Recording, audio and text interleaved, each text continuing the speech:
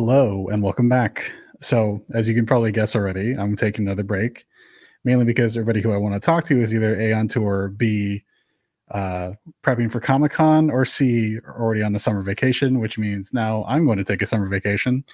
And we'll be back with new episodes in season 2 sometime in October at the latest. But stay tuned, hit the subscribe button. And with that, let's talk to MovieCat. Enjoy.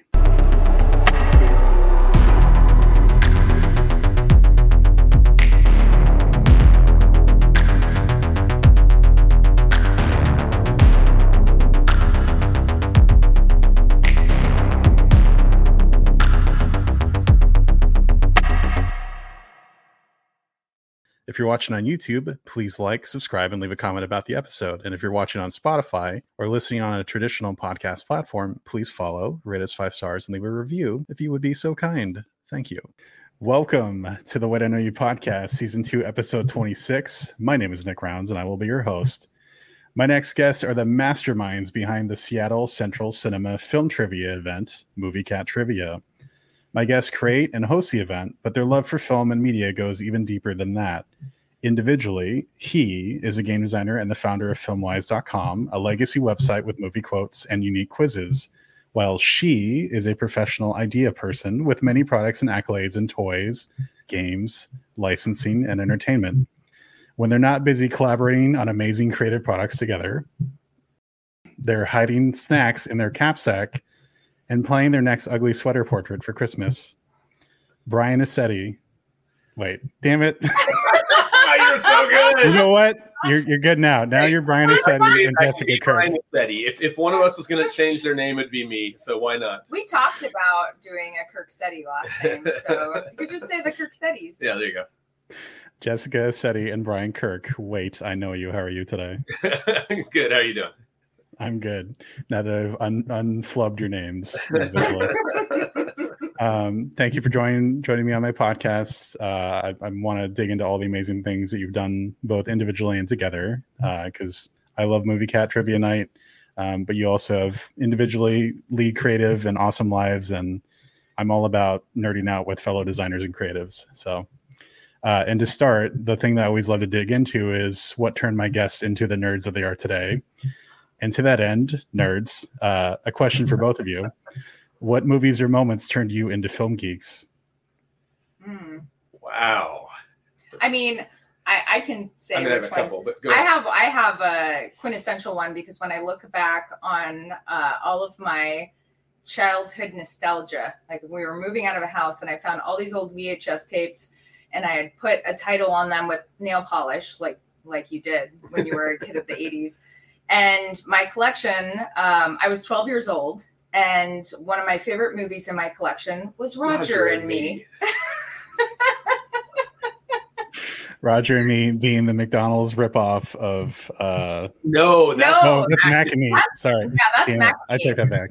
I also love the Michael Moore documentary, Roger and Me, about Flint, Michigan and the car industry. But I was good. 11 or 12 years old. Maybe younger. Yeah, it was my my stepmother is an alien, mermaids, and Roger and Me. My stepmother is an alien is such an amazing movie. Yeah. What about you, Brian? Yeah. Well, I grew up. My first memories of movies were watching Creature Feature and stuff like that on TV late night. As far as a cinematic, I was 10 when Star Wars came out, and there will be nothing that matches that ever. As far as going into a theater and just walking out, just my mind was blown. And that was, it's such an easy one to say Star Wars, but it was for me. And then after that was Raiders of the Lost Ark, same idea. And I never had anything close to that really until, and again, these are all the easiest movies. I feel kind of lame, but Pulp Fiction was probably the first movie I saw twice in the theater since I was a kid. And again, something new just blew me away. But those are the main moments I remember. Nice. I remember seeing as a little kid 10 and be like, naked women. It's great.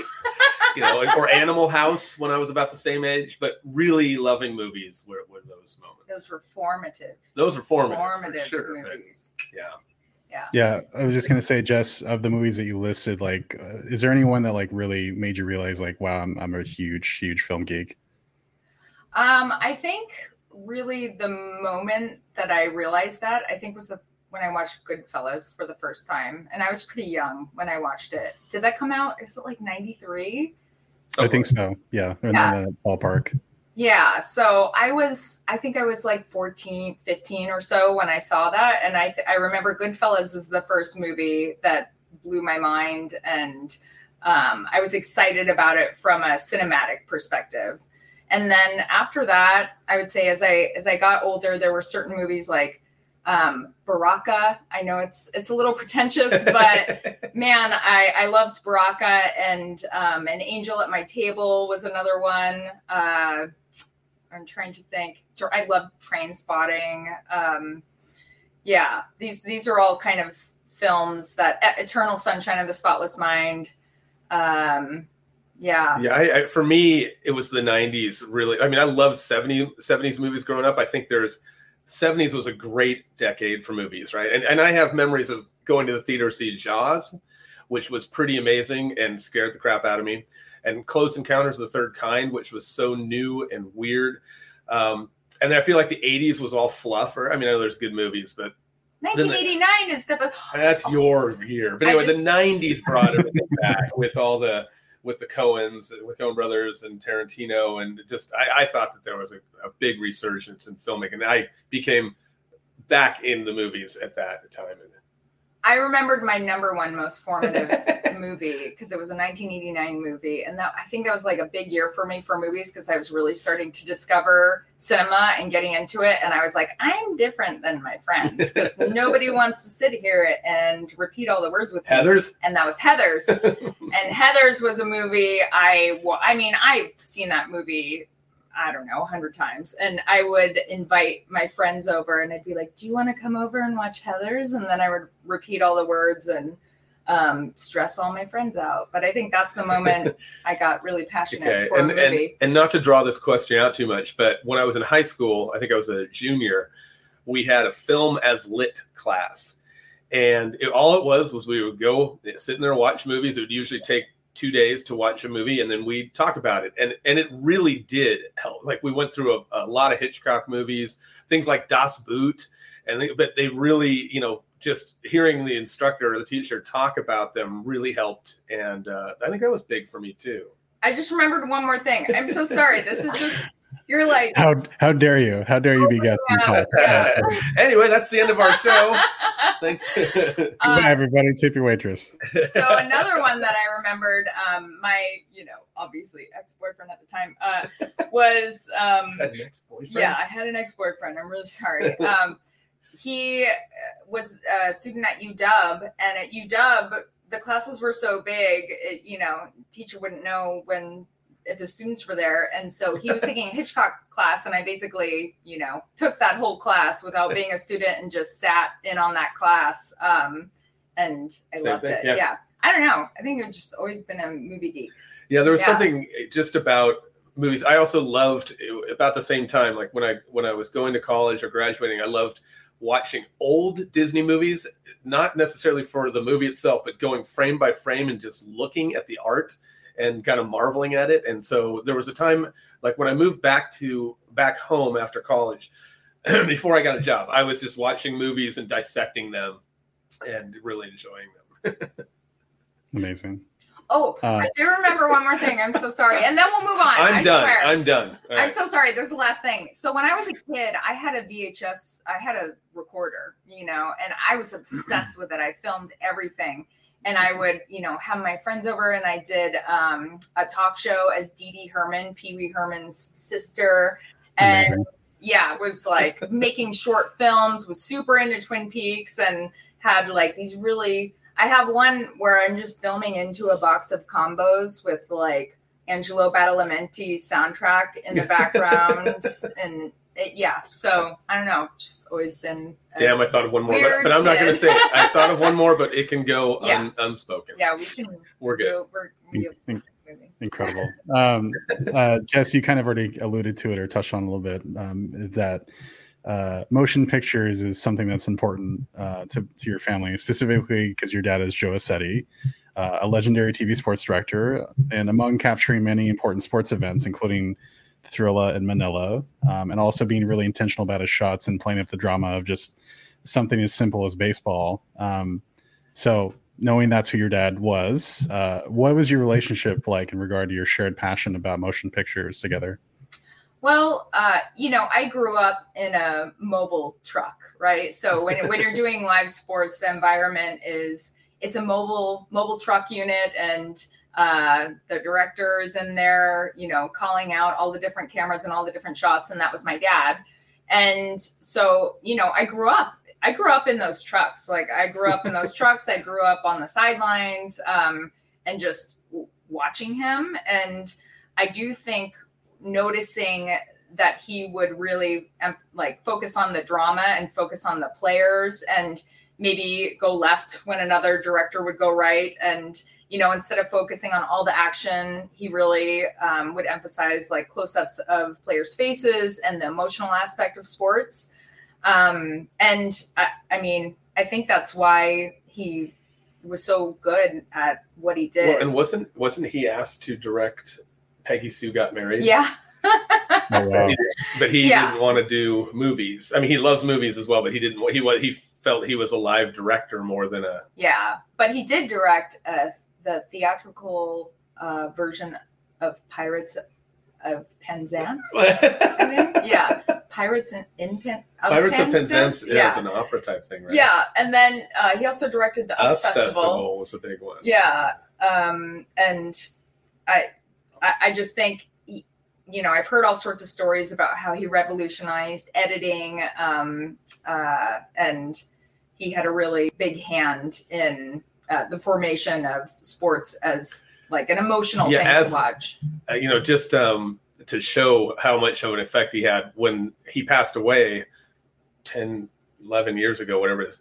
They stopped the championship. It wasn't the World Series, but it was the series before that. It was the championship series between St. Louis and Soviet. But they stopped that to give him a moment of silence and stuff, which is pretty amazing. They don't do that for many people. Yeah. Right. Yeah. Just through doing my research and just seeing like all the things that your dad was responsible for, I'm just really kind of blown away, because that. Being a sports director, it seems like a very invisible job where you don't really think that there's a lot of intention involved with that. But like, how many times have you watched a baseball game, and to everything you just alluded to of like, playing up the drama of players' faces and knowing when to cut and stuff like that. Like the fact that your dad clued into that and realized that like there is drama within just sports baseball, and it's, as fellow game designers to nerd out for a bit, and not cut you off through pressing the wrong button. It's interesting to view it through the lens of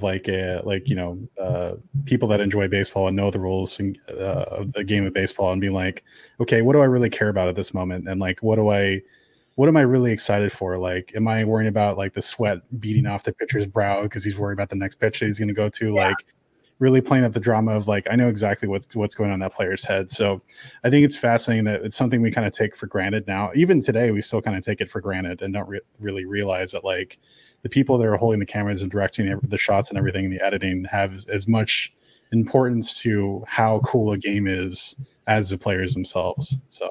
Oh, absolutely. Yeah. If you watch an old, like every once in a while, I was at the doctor's office a couple months ago and I saw an old game from the 70s, baseball game, and it was so they were playing the whole telecast. It's so different now. I mean, it is so different than it used to be. Yeah, and I think that one more just really quick interesting thing about him is I think his knowledge of sports was so deep, and he knew everything so well.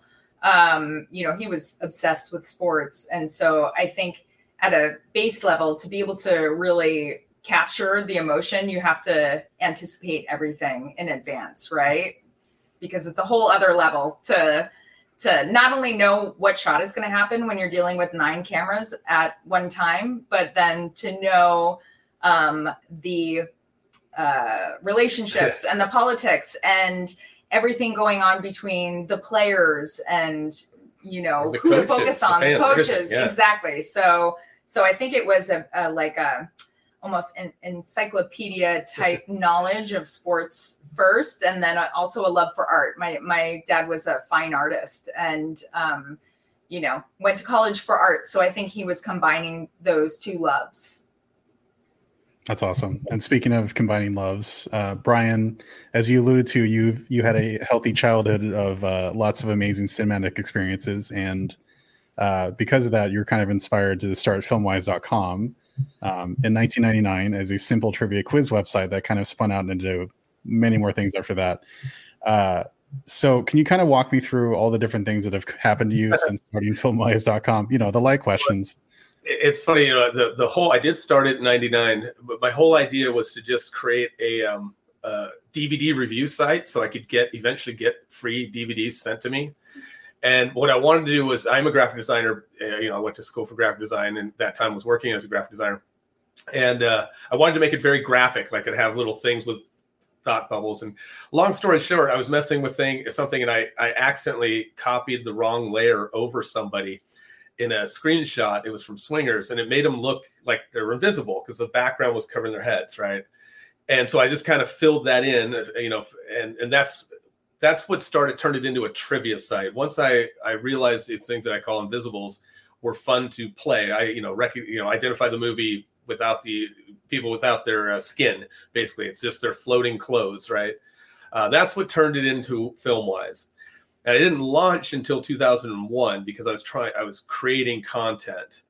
And then 2001 and 2002 was kind of a whirlwind. I remember I launched on Oscar night 2001, and I had a counter on the site. And, at the end of Oscar night, I think I had 15 hits, and they were all me, right?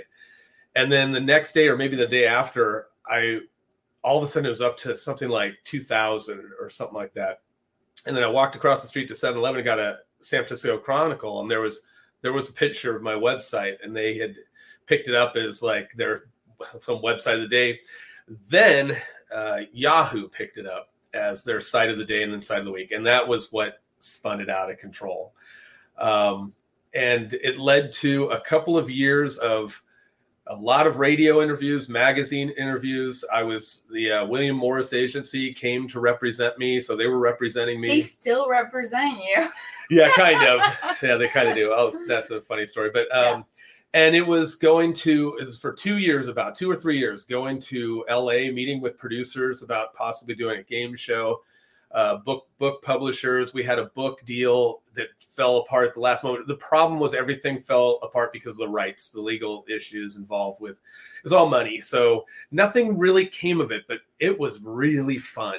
It was a really fun few years. Your whole life came. It did. And then I do think about, like, it's that butterfly effect thing where, because of a misplaced paste, I have my life here in Seattle and my wife and everything, and it's pretty awesome. What she was talking about, the William Morris Agency still representing me. There's another Brian Kirk. He directs a lot of the Game of Thrones episodes, and he's directed movies. And so every once in a while I get a call. I got one from Dennis Quaid. He wanted to be in my new project and left me a message. And I've gotten it from a few people that, they go through the William Morris Agency and find my name. And we still haven't, I still wanted somebody to go, oh, hey, you want to meet me? That's great. I'm up in Seattle. Come up this weekend, and just play dumb. But I always call them back and tell them it's the wrong one. And that's amazing. And the reason why I said his life is because of it, because actually Screen Life. Right. Okay. Yeah. So Screen Life ended up bringing you up here. Correct. So in 2001, Screen Life was starting Seen It, the DVD trivia game. They saw my website, liked the content I was making. So I did work for them for, I want to say about a year, about 2 years, I think, from California. And then in 2003, when they were launching, they brought me up to Seattle. I was their director of content and worked there for the next 6 years up here. So, and that's where we met. And that's where we met. I was just going to say, and Jess, you worked for Seen It as well for quite a while? And for a short little blip. Yeah. Okay. When Jess started, the first all hands meeting we had was the first one we had where it was like, things aren't good anymore. Yeah. So Yeah, you They're lasted. like, well, no bonuses. Yeah. And it was a bad meeting. Yeah, we had all up until then had been rah and good numbers and everything. So you lasted about 4 or 5 months. Yeah, like that. it was pretty short lived. And then I got laid off with a bunch of people, but we met. Yeah, you met. Yeah, that's all that matters. Yeah, so I do want to dig into Scene It a little bit later. Actually, you know what? I guess, can you talk to me about some of the things that you did for Scene It specifically, and like some of the challenges that you had to deal with, and also like from your work of doing Filmwise and making quizzes and stuff like that, like how did that directly apply to Scene It? And honestly, for both of you, in terms of just like working on Scene It, like what kind of challenges did you face even in that short amount of time? Yeah, so it was interesting, because of Filmwise, I didn't want to stop doing my website. I wanted to keep that going, and they were really responsive to that. But I gave them, basically I said, all the content I'm producing, you can use as well, as long as I can use them and I own them basically for life. And they were good with that. The thing that's the tough part about Scene It as opposed to Filmwise, I can do whatever I want. And to be honest with you, I expected a cease and desist within months after I went live, especially when it got popular. And then that never happened. And I started hearing from all the studios, but it was all to do promos with them. But Scene It doesn't have that luxury. So when you're doing puzzles for Scene It, whether it's Invisibles or just clips that you have a question about, everything has to be approved by the studios, licensed to the studios. The stars have to clear. And that's ultimately, I think, what was the doom of Scene It, is just, it was too expensive, too hard to keep it going. Yeah, there's Filmwise, my latest Invisibles quiz. Yeah, I was meant to bring it up earlier, but I didn't want to cut you off. But I just wanted to show an example of what Invisibles looks like. So, but so we did, we Scene It. A lot of the puzzle types that were in Scene It were invented by me through Filmwise. And so we did, we used Invisibles. I had a What's Missing puzzle. I used to do contests, and those would be pretty creative. And we took a lot of that stuff and put it into Scene It. And the thing, we just had to, we'd have to find out what movies we could use first, what actors could clear, and, go after them that way, which was that was the biggest challenge faced by Scene It for sure. Clear all the music, any clip. So like a lot of times people will see a clip from a movie in Scene It, and they're like, why didn't you use this other clip? And it's like, well, the other clip had 10 people in it that we'd have to clear, and music. And this clip had 2 people talking and no music, where we were able to get that clip, and we would have never gotten the other clip. And that's something, as a consumer, I wouldn't know, but behind the scenes now I know. Yeah, the second you get involved in licensing and rights, that's everything that's firing through your head of like, this costs money, this is a different release, this is a different, yeah. And even if it's not the money, it's just that 10 people, if we go after, we're not going to hear from 5 of them, We're lucky if we send a clip with 2 people, we're lucky if we hear back from them both, So you learn what to look for. You have less control. Anytime you're creating a product where you have a specific timeline, it has to be on the shelf. You can't miss that date. Anything that complicates that process and anything out of your control can be pretty stressful. And approval. And we learned that through Funko Games as well. It's just if you're doing any product, that is a licensed product, it's something you always have to juggle. In fact, that's actually why MovieCat was born. Is I'd worked at Scene It or Screen Life for 6 or 7 years, and I wanted to start something on my own that I didn't have to worry about clearing. So Jess and I, well, you didn't exactly quit at that moment, but I quit with a friend of mine, and we started an app company, and I started doing MovieCat illustrations because I knew I could do that without having to clear it from the studios. So that was the whole reason I did that. There was quite a bit. And just doing my research, various iterations in addition to MovieCat, but other things like Trivia Deathmatch and also like Bumblecat games and stuff like that. Can you kind of walk me through like those other tertiary products? Yeah, absolutely. So we I think together there was about 5 years, maybe more, five or so years where we were 5 or 6, making a real effort to build an app empire. And we had several different companies, and some of them were just like trivia games where we could really crank them out. We had a template, and it was just multiple choice questions on Hunger Games. Yeah, whatever hot property would come out, we would create a trivia app for it. And, we got to a point where there was like 60 of those on both the Apple and the Android market at one time. And those were doing really well. And then we had some apps that were more of the premium type apps. And the one that I'm really proud of, I think we're both really proud of, is Trivia Deathmatch. So the whole concept behind that app, and at that time was Trivia Deathmatch with Ken Jennings. We had met Ken because Brian had to replace him in a trivia league, which is not daunting at all for one of the games. That's not when we met him. That's when I didn't meet him. I met his other teammates, and I was replacing Ken Jennings on a trivia team that had also a rocket scientist and a writer for a crossword puzzle writer for New York Times and all that. But it was a year or so later after that when one of the people that was on my team, he was a friend of Ken's. They came to the MovieCat trivia night, and we met Ken that night. We met Ken, and we thought, hey, we should make an app where we work with Ken. And the whole concept is we write a series of questions, and then we lock Ken in a room and have him answer everything, and essentially create an AI out of him, and so that the consumer or person purchasing the app can play against him. Yeah, so while you're playing against him, you actually see his progress. Yeah, and it's really what he did, Like if he got it right or wrong, how long it took him to answer a question, et cetera. And then you get to essentially feel like you're playing against him in real time. And then, so now we're actually in the midst right now of relaunching that app. But not only can you play against Ken, but you're going to be able to play against other people in other specialties like cooking or sports or movies or music or whatever it is.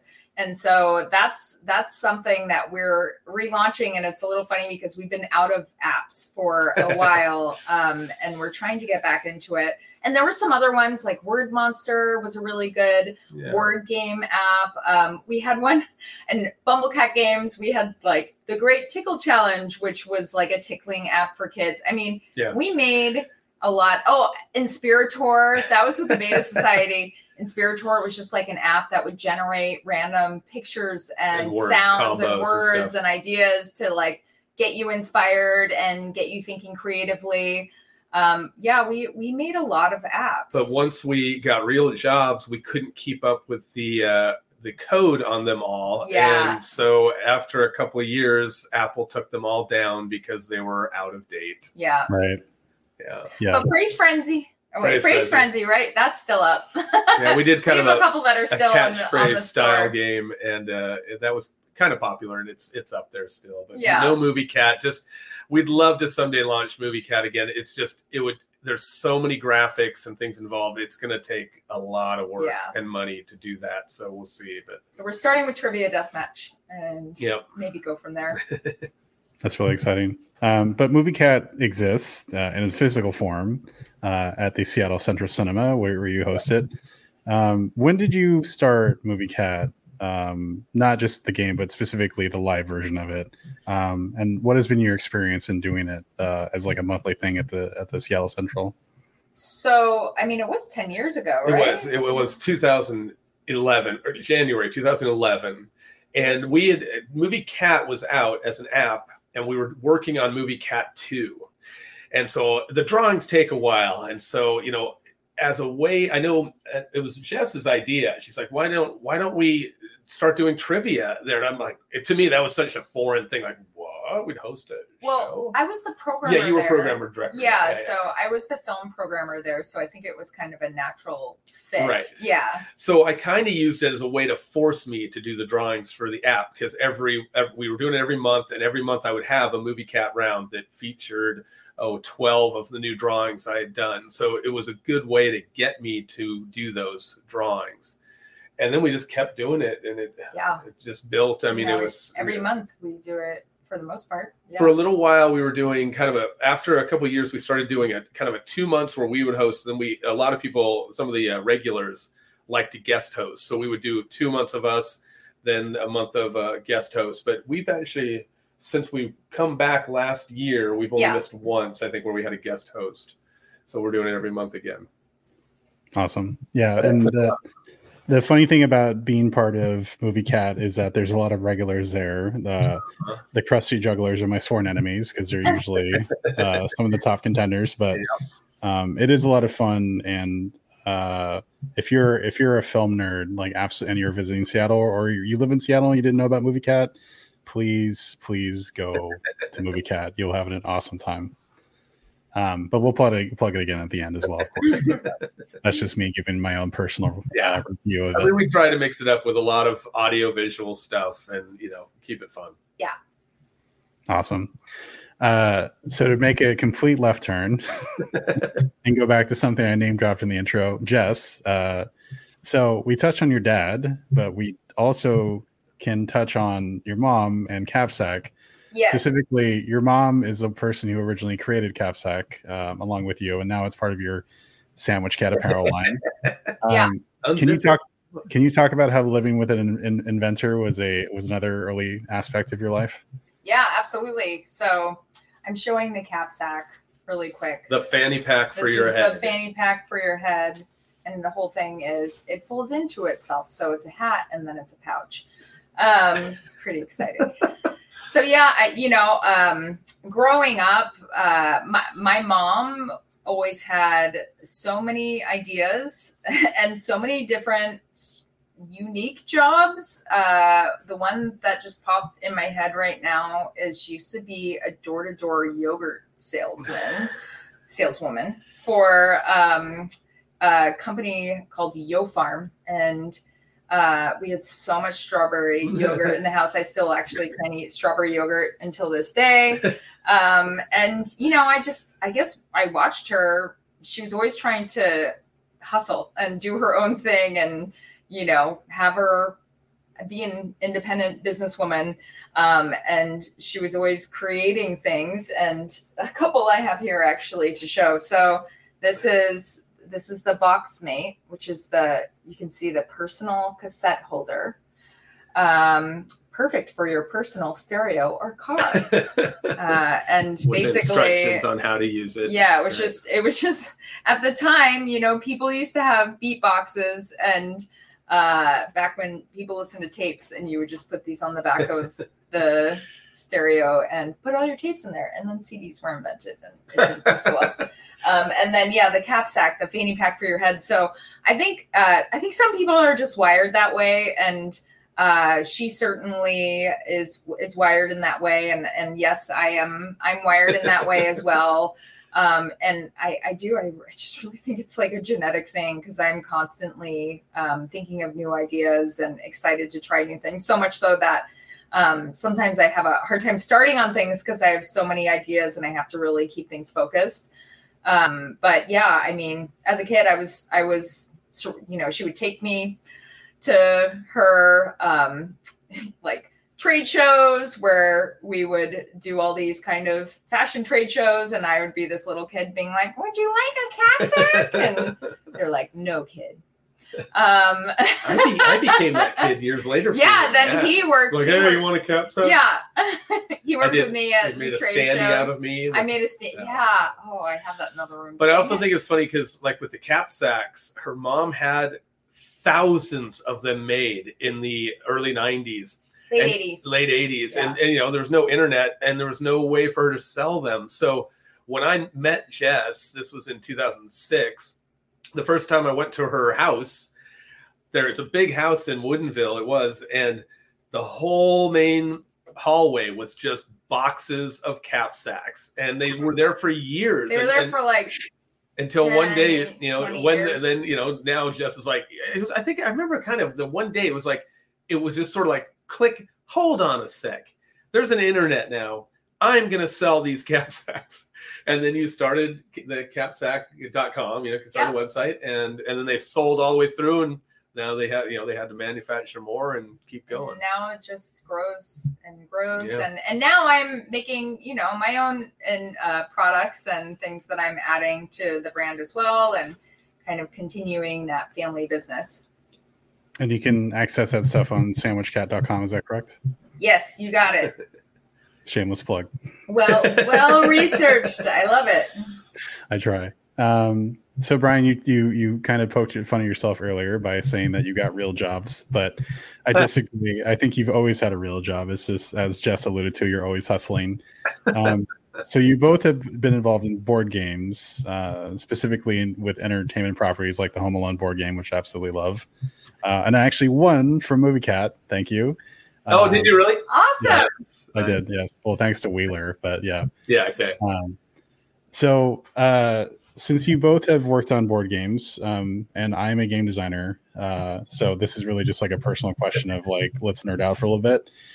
Can you walk the audience through the creative process of taking a known property and adopting it to a gamified format? Sure. Yeah, I mean, I wonder if we should actually do it the way that we would do it in real life. Okay. I can start with the business deal. Yeah, do Home Alone. Well, Home Alone. Actually, Bob Ross. Okay, Home Alone. From a game design standpoint, Home Alone was an interesting process for me. So for me, I didn't have as much to do on the front end of. But Bob Ross. But I can talk about it. We'll talk about it as if I did. Whatever way you want to do it. Yeah. Okay, so I'll throw. Yeah, usually I'm the second part of the process. Yeah, so Jess is the first part. The first part of the process, I think, is as a studio, and as a publisher, you're trying to understand. Okay, what kind of game do people want to play right now? And from a licensing standpoint and a game standpoint. Yeah, and like our party games trending again, that kind of thing, where you are looking at the market and trying to decide where is there room for something different or new, or where is it saturated, et cetera. And so I think collectively, thinking about the different licenses, and in the case of Home Alone, that's a big studio that has Home Alone. So, we had those relationships, and it's really just about the acquisition of that license and working with the licensor on the parameters, what can and cannot be done, who can be shown, right. etc. What assets would we have? What assets we have at the start. And then, he can go into the game design aspect, and then I would know more about the marketing aspect, but I think you want to talk game design. So I'll throw it to Brian. So Home Alone was an interesting one, and it's one that I'm pretty proud of, because I'm not a Home Alone person. I didn't grow up. I'm too old for it. And so I wasn't thrilled about being assigned it. And on top of it, my boss had this grand idea to have a box that lit up, that had real Christmas lights on it, and which was going to be really expensive. So when I was told to design this game, I was told that I had enough money to get, because we always have to think about the costs. How much as everything that's in a game costs money, right? I was allowed to have a deck of 60 cards, and that was it. Not a die, not a token, not a piece of cardboard, nothing. I could put 60 cards in the game. So I created a game with 60 cards, and it worked, and I was very happy with it. And then at the end, they decided not to do the light box. So all of a sudden, it was like, hey, now you got a die. You got money for this. And it's like, well, the game's done. We found a way to put a die in there and a couple of game placards, which help. I think they're fine for the game. But the game itself is 60 cards, or I don't know exactly the number. And I actually really like it, too. It's a great game. I love it, too. It's one of my favorite games you've ever made. Yeah, okay. So. I mean, I don't like all of my games that much. There's a handful of them that I do like to play, and that's one of them. You don't like all your games? I don't like all of them, no. Oh, you mean you don't like your other games as much as you like Home Alone? Okay. No, I can't think of how I said that. Okay. But yeah, that was the process in that one. But every game and every license is different. What you usually start out, let's take a game like Back to the Future, where we have no real limitation. I mean, obviously there's a limitation on cogs, but it's going to be a signature game. It's a big game. It's going to have a board and a lot of parts. What we do as a team, Prospero Hall, what we would do is get together and talk about the license. We really would talk about the license and what fans want with it, which, that's one thing that we were great as a whole company, as a group doing. It's not just kind of, doing a cash grab on a game. We would all, like Back to the Future is one that I did grow up on. So I was really happy to design that. But we get together as a team and talk about all the things that should be in this game. And with Back to the Future, there's different ways we could go. We could have the whole trilogy in there, which is how we started designing it. It was going to be the whole trilogy.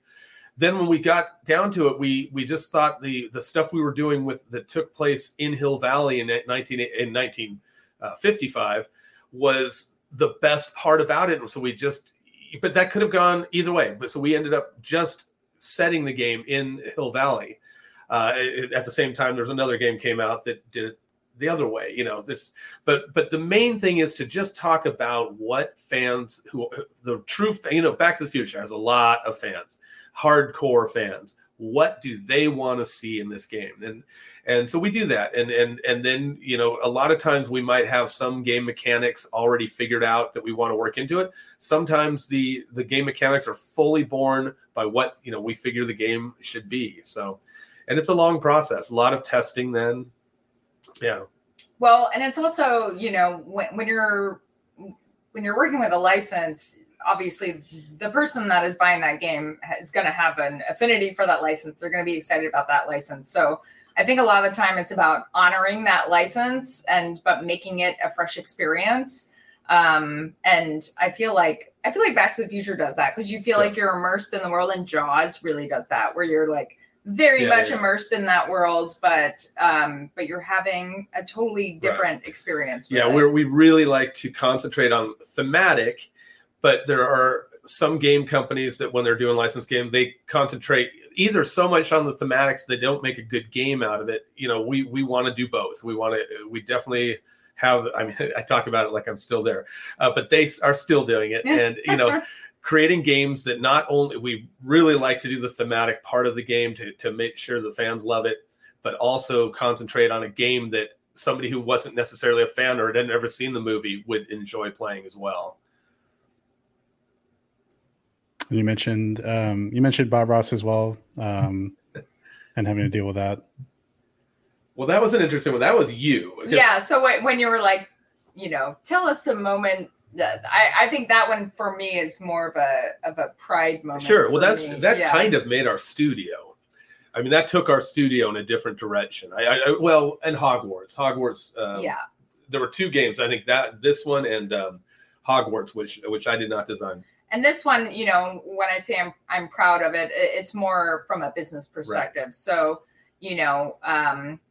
we basically it was getting in touch, thought, okay, let's do something. What could be something really unique? At the time, nobody had really done anything with Bob Ross. Right, now you see him everywhere. But now it's everywhere. But at the time, it was really fresh. And, part of my job was to kind of, part of it was pretty creative and concepting what license can we do that would be unusual, or what approach would be unusual.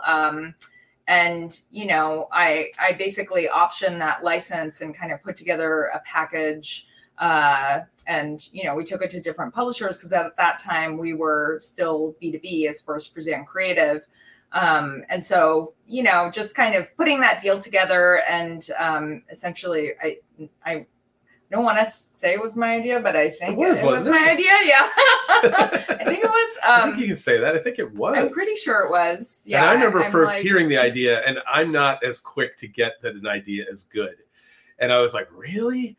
But by the time we were designing the game, I was excited about it. And I was like, yeah, this is that. People are going to love this. This is going to be big. But at the time, when she first brought it up, I was like, oh, that's one of those crazy ideas. But But then you made the game out of it. Well, so yes, that's the one where I think us as a unit, that one. Right. I have a lot of pride, because I feel like together we made it what it was. Yeah. But I wasn't the first designer on that. It was given to actually the person that designed Hogwarts Battle, and he came up with some stuff that was actually really interesting, but it was way too complex. Because that's another thing, you've got to look at what the license is, who's going to buy it. So we ended up starting over, and I took over and just really made it's a dumbed down game in the sense that it's a very lightweight family game, but it's a decent game, but it is more tailored to the crowd that might buy it than this other game was. It's just more accessible to newer gamers. Yeah. Yeah, like with Home Alone, we're not going to make some really big strategy game out of it. People want to buy it for Christmas and bring it out at Christmas.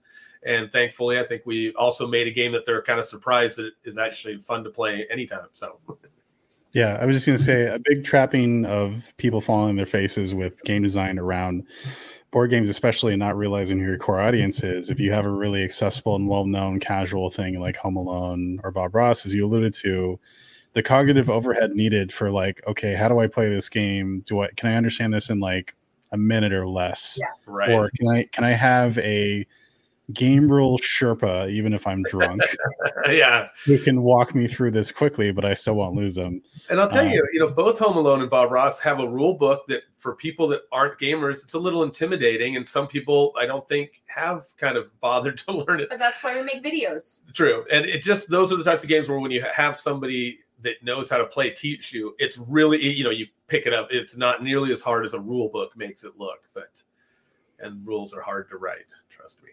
Oh yes. Now you know all about it too. I know very, very well. But yeah, it's always funny because it's like I think my two favorite use cases of like, okay, how are we going to get through the rules part? It's like, if you explain this to a 6-year-old, will they get it? And then also, if you're hammered drunk and you've never read these rules before, would you still be able to know how to play the game? And I don't know which is like the hardest, of the 6-year-old or the drunk you, that would pick it up easier. I'm not sure. My money's on the 6-year-old. they'll have a good time. They'll even add to the board. Awesome. So I have one last softball question for you. And I always love to end it on softball questions, just again, because it's all going back to nerdy stuff. Question for both of you. What do you think is the most important movie that's come out in the past 5 years to you personally? The past 5 years. I have it. Ooh, I mean, mine's pretty easy, I think. I'm trying to guess. I'll give you a hint. It's pretty recent. Okay, is it the one Everything? Yeah. Okay, that's what I Everything figured. Everywhere All at Once. I think past 5 years, that's an easy one for me. That's mine too. Have one? Is that yours too? Yeah. Why did you like it? I've already talked about it with a couple other guests, but I'd love to hear why you love it. I just, it was really emotional. I was like, yeah, you were balling, messed up the whole movie. Yeah. I just felt like it. I'm always looking for something new and stories that feel new. And I feel like, especially over the past 5 years, I really can probably count on one hand the amount of times we've seen a film where I have thought, I've never seen anything like that before. It's completely fresh. And I think that when something is fresh like that, it does a lot for me. And then also to have it be so completely compelling. And I just thought it was perfect, it was compelling, but then really emotional at the same time. And, but it was like funny and authentic and weird. And I just loved it. Yeah. So I don't know that this is the right answer to this question, but there's no right answer. There's no wrong answer. I think this might surprise you, but wait, can I guess? But let me explain why I'm picking this movie first. Well, no, it's not going to give it away. I mean, it's not necessarily something that I can't think of something right now. It's like, oh man, that was so important to me. But in the way that Jess was affected by that movie, this was a movie, and I think it's right around 5 years ago, maybe less, that it grabbed me emotionally more than I ever would have thought. And it's, sometimes as I'm getting older, sometimes I'll watch movies and I don't like them. I'm like, oh my God, I'm not liking movies anymore. And a movie like this comes along where, for whatever reason, I was very emotional watching this movie. Do you remember when we watched it here? I think. Oh, well, yeah. Sound of Metal. Yeah. Yeah. So Sound of Metal. Yes. Yeah, that's pretty good, because it's not like we've talked about this.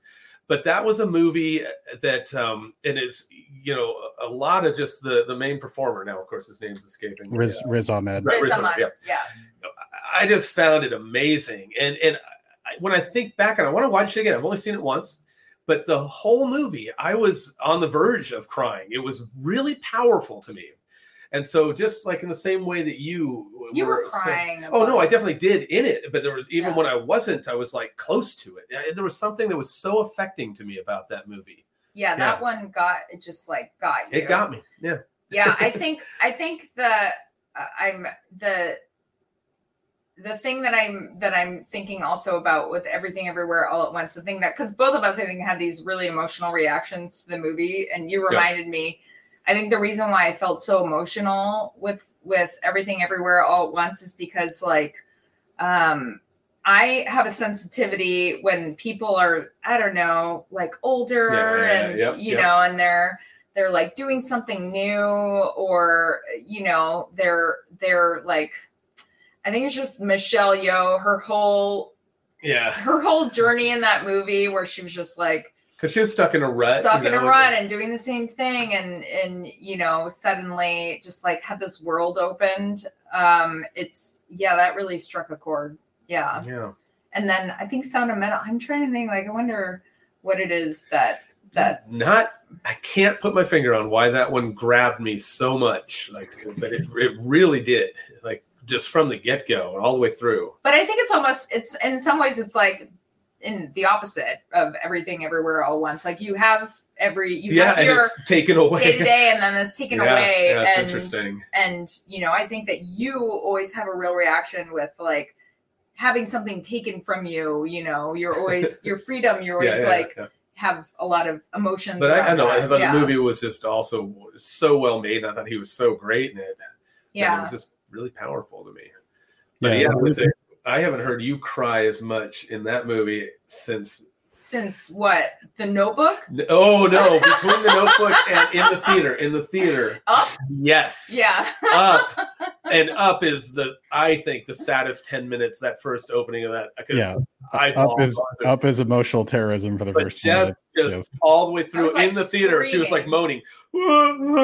People were like looking like, and I'm like, I was asking everyone to leave. She's like, "What are you talking about?" You know, whatever.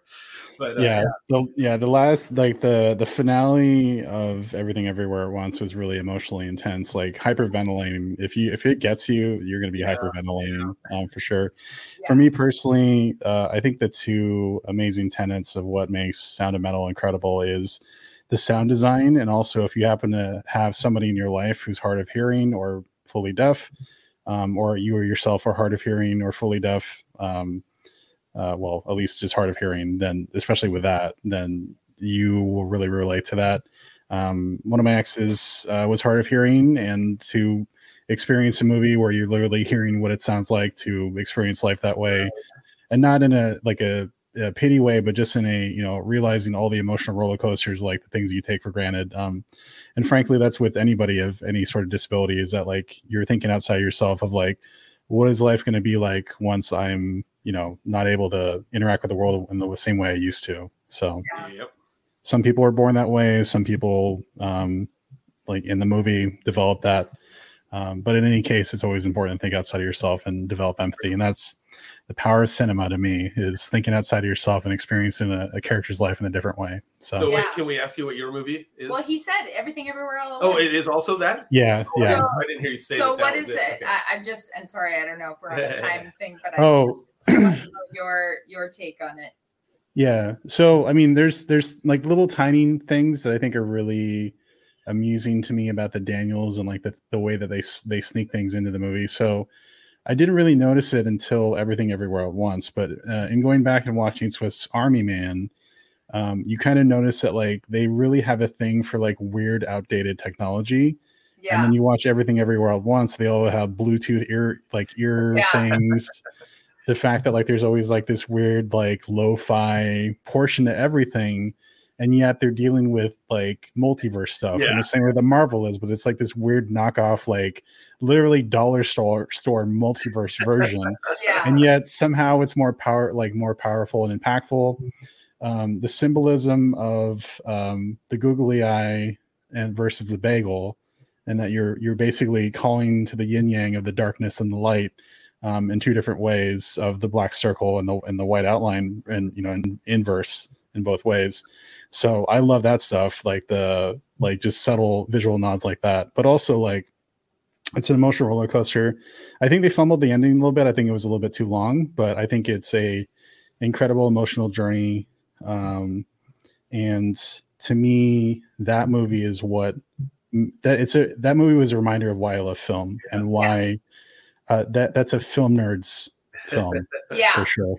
So that's why I love that movie, because it's like movies should make you feel this intense about every single thing. Maybe not all the time, because you might need another 4 boxes of Kleenex and some more therapy. But yeah, I think you're totally right on it. Also, I mean, I loved it obviously, but like there was a moment where it's like, that's where it should end. I do remember thinking that. I know the moment, and I loved it too. Perfect. And I thought there were 2 or 3 places where I remember thinking it could have ended. Yeah. I'm not saying I was glad it did, or that I wish it had. I mean, I'm glad it kept going, but there were a couple places where I was like, oh, that would work right there. I think they were falling in love with the characters, you know, and but I think there is a lack of awareness for the audience in terms of like, you've already slam dunked it. Like when you got into the point, because to me, the center of the emotional roller coaster is between Michelle Yeoh's character and then her daughter. I'm blanking on the actress's name. I apologize. I'll pull it up later. But that is a central core to it. And like finding out that the villain of the whole story is the daughter, and just like that it all comes back to the fact that like, you know, she's fighting through the traditions of her family and the way that her father treated her and her expectations, and breaking the family trauma and cycle of realizing that the only way that she can save her daughter is fixing herself first, and then allowing her daughter to be herself in the way that she wants to and accepting her. So there's so many layers that like, there's so many layers. And I think that's how that movie hit, because like something else would hit and I'd just be like, you know, and then the mother-daughter relationship thing, you know, that is what really got me quite a bit. So yeah, absolutely. Amazing. Actually, sorry, one more really quick. Retroactively, another movie in my past that struck me in a similar way was the Royal Tenenbaums, like just the dynamic, the family dynamic stuff. But that was when I was like, you know, I don't know, 23 or something. So I don't think it's the same way now. But at that time, I think I was just like, I want to make. All right, here's a quiz for you, just to see if my wife knows me. A movie, I know, it's probably 10 years ago. If I talk about like a father-son relationship and like the end of his life, kind of, what movie? The end of the father's life. Well, you know, because it was after my father passed away. Yeah. What movie hit me? I mean, I loved the movie. Oh, she's failing. No, I'm just trying to remember it. 10. Because it was more than 10 years ago. That my parents passed away, yeah. But I think the movie came out somewhere like 2012 or something. I don't know. 2012? You know what it is. You love this movie too. I'm sure I do. Talking Dog. Oh, yeah. Oh, my God. The Beginners. So that movie is the first movie I'd ever... my father had passed away. My parents passed away probably 4 or 5 years before this. Before I saw this. But I'd never seen a movie really handle the way real people act and feel after there's a death. And it just seemed, or at least my family, the way my brother and sister, the way my brother and sister handled it, it really hit home. I loved the movie, but it was also hard to watch, but it was good. Well, yeah, because it went through like itemizing things. So, you know, there were these moments in it that are very real parts of losing somebody that you don't often see in film because it's like not very sexy. You know, but it was like this montage of itemizing things. And I mean, most of the time when you see somebody, father passes away, the next scene is this huge funeral, everyone in black. Exactly. And we didn't have that. We were, you know, we just had to deal with it, and that was it. You know, that was a great movie. Such a good movie. Recommend that movie. Oh my gosh, we should just watch these all in a row. God, if we're ready for one devastating day, just start with Up and move up to like. Oh God. Battery's not included. Oh yeah, that's yours. Okay, what's my kid one as a crush? The Champ, I know that. Incredible. So it's very obvious that us three could talk about movies until the cows come home. But you should come over after this. We're gonna invite you over. Keep going. We'll have a movie queued up for you. Come on over. Yeah. There you go. Well, that's why I love coming to MovieCat, because it's where film lovers go to nerd out. So tons of fun. And speaking of which, Jess and Brian, thank you so much for your time. Is there anything that you'd like to plug in your life, perhaps MovieCat and other things, before we take off? Well, we should definitely plug MovieCat. So MovieCat is going to be at Central Cinema in Seattle on Wednesday, July 20th at 7 p.m. And there'll be another one in August, but I don't think we know the date of that one. It's usually towards a Wednesday. Like August 18th. If August 18th is a Wednesday, that's the night it's happening. Yep. And what about anything Sandwich Cat? Go to. Oh yeah, if you want your very own fanny pack hat. I don't know where I put it. Oh, here it is. If you want your own fanny pack hat, go to sandwichcat.com. There's bolo ties, fanny pack hats, fanny packs, everything you could possibly imagine. Oh no, thank you. hats do not look good on me. Amazing. Jess and Brian. No? Nope. Okay. I think so. Okay. Jess and Brian, thank you so much for your time. It was thank you, Nick. It was a lot of fun. Thank you so much. Awesome. Everybody else, thanks for watching. Thanks for listening, and we'll catch you next time.